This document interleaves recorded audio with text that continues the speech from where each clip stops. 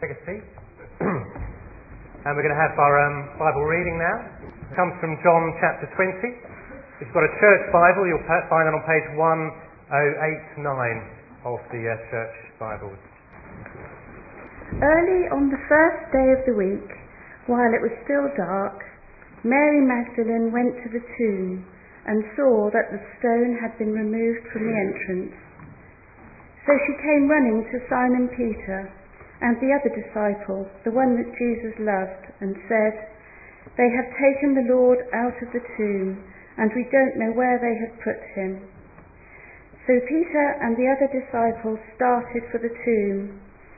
Both were running, but the other disciple outran Peter and reached the tomb first. He bent over and looked in at the strips of linen lying there, but he did not go in. Then Simon Peter, who was behind him, arrived and went into the tomb. He saw the strips of linen lying there, as well as the burial cloth that had been around Jesus' head. The cloth was folded up by itself, separate from the linen. Finally, the other disciple, who had reached the tomb first, also went inside. He saw and he believed. They still did not understand from Scripture that Jesus had to rise from the dead. Then the disciples went back to their homes, but Mary stood outside the tomb crying. As she wept, she bent over to look into the tomb and saw two angels in white seated where Jesus' body had been, one at the head and the other at the foot. They asked her, "Woman, why are you crying?" "They've taken my Lord away," she said, "and I don't know where they've put him." At this, she turned round and saw Jesus standing there, but she did not realize that it was Jesus. "Woman," he said, "why are you crying? Who is it you are looking for?" Thinking that he was a gardener, she said, "Sir, if you have carried him away, tell me where you have put him, and I will get him." Jesus said to her, "Mary." She turned towards him and cried out in Aramaic, "Rabboni," which means teacher. Jesus said, "Do not hold on to me, for I have not yet returned to the Father. Go instead to my brothers and tell them, I am returning to my Father and your Father, to my God and your God." Mary Magdalene went to the disciples with the news, "I have seen the Lord," and she told them that he had said these things to her. Now, it should be appearing on the screen behind me some pictures. I wonder if you younger guys can tell me, what do these pictures show us? What do they signify? What have they all got in common? Any of you children want to shout something out? What do you think of when you see these pictures? Power, that's right, power. Different types of power. Electrical power we've got at the top left. Got brain power, mental power, and the power switch. And we've got on the bottom right, physical power. I think him and me have something in common there. Unfortunately, it's not the muscles, no. But what is power? What is power? Power is really the ability to do something. And if Good Friday is about the love of God, then Easter Sunday is about the power of God. So the ability of God to raise Jesus from the dead, never to die again, that is something that no one else has been able to do. And therefore the whole Christian faith rests on the resurrection.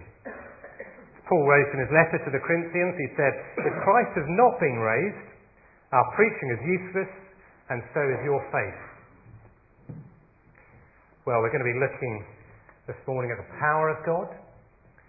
We're also going to be looking at the power that the resurrection gives to God's people. Because Paul went on, if the dead are not raised, let us eat and drink, for tomorrow we die. And that is what many people do, eat and drink, because tomorrow we will die. But if we believe in Jesus, we can receive the same power that transformed his disciples as a weak bunch of scared people who are hiding after Jesus was crucified, into this brave force of confident apostles who are prepared to do anything and risk their lives for the sake of telling others about Jesus Christ. Well, we'll come back to that later, but first let's look at how the resurrection displayed the power of God. Here's some pictures coming up of powerful people. Anybody know who this is? Probably not the younger ones now. Shout out, anybody? Genghis Khan, that's right. I think fourth. Genghis Khan, 12th, 13th century. Historians will correct me. The Mongol Empire, which I think stretched from China, Central Asia, Russia, massive empire. This one here, anybody know? Alexander the Great, that's right, 4th century BC. Again, one of the largest empires in the world at that time.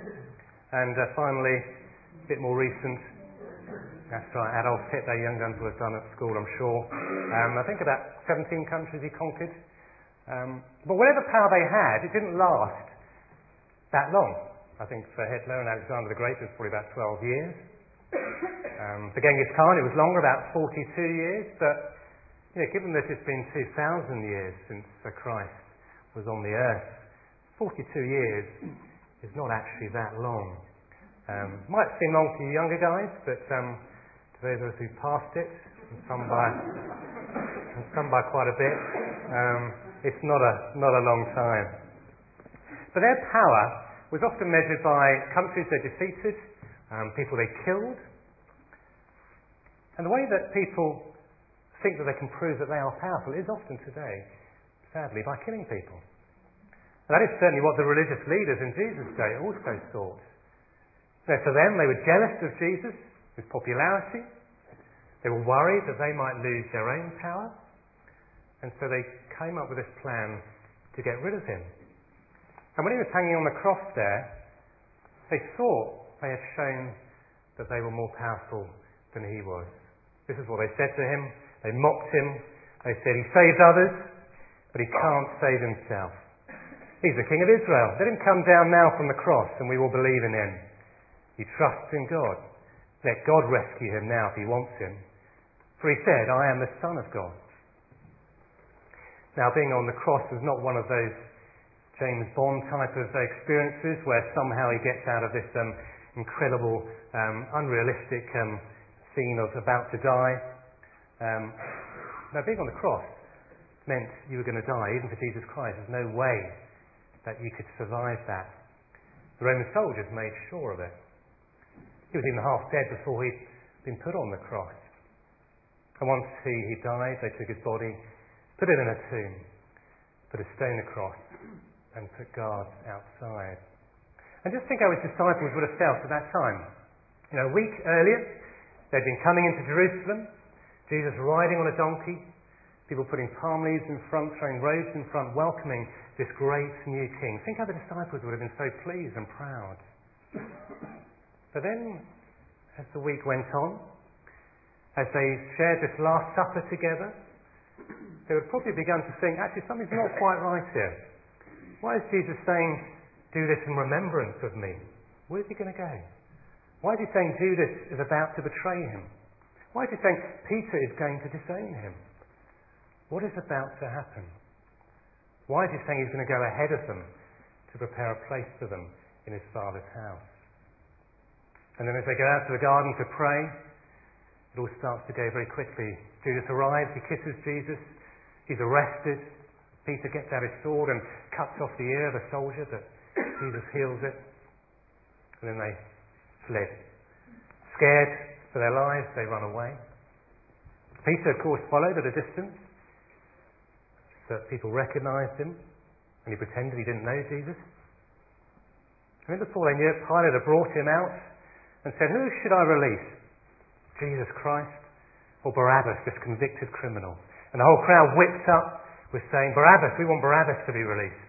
You can imagine the disciples maybe hiding in the crowd, but too frightened to say, no, actually, I'd like Jesus to be released.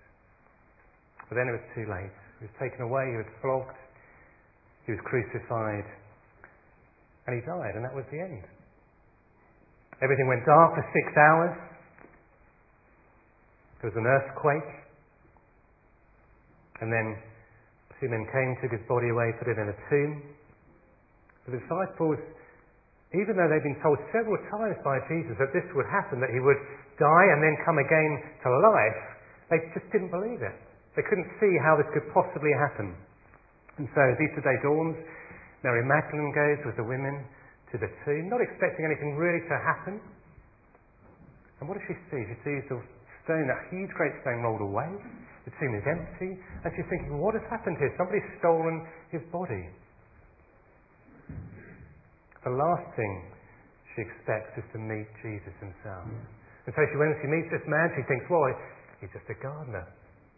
Until he says to her, Mary. And she finally realizes that this is Jesus, that he's risen. He's no longer dead, he's alive. And later he appears to the disciples, to 500 at the same time.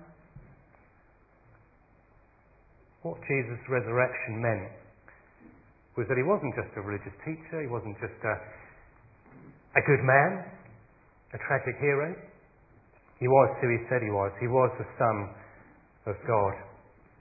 As Paul wrote to the Romans, he wrote this. He wrote, he was declared with power to be the Son of God by his resurrection from the dead.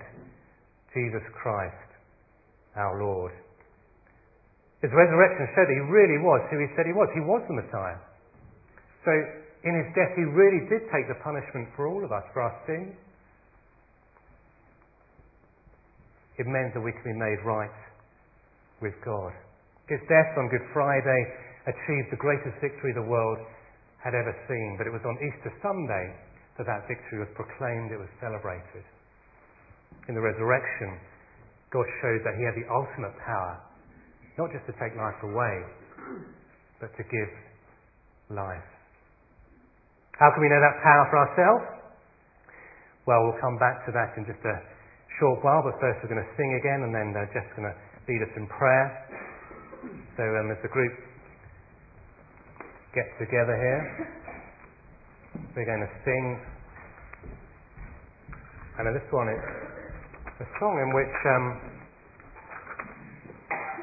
we're saying we will trust in the cross of my Redeemer, of the blood that never fails, of sins forgiven, of conscience cleansed, of death defeated, and life without end.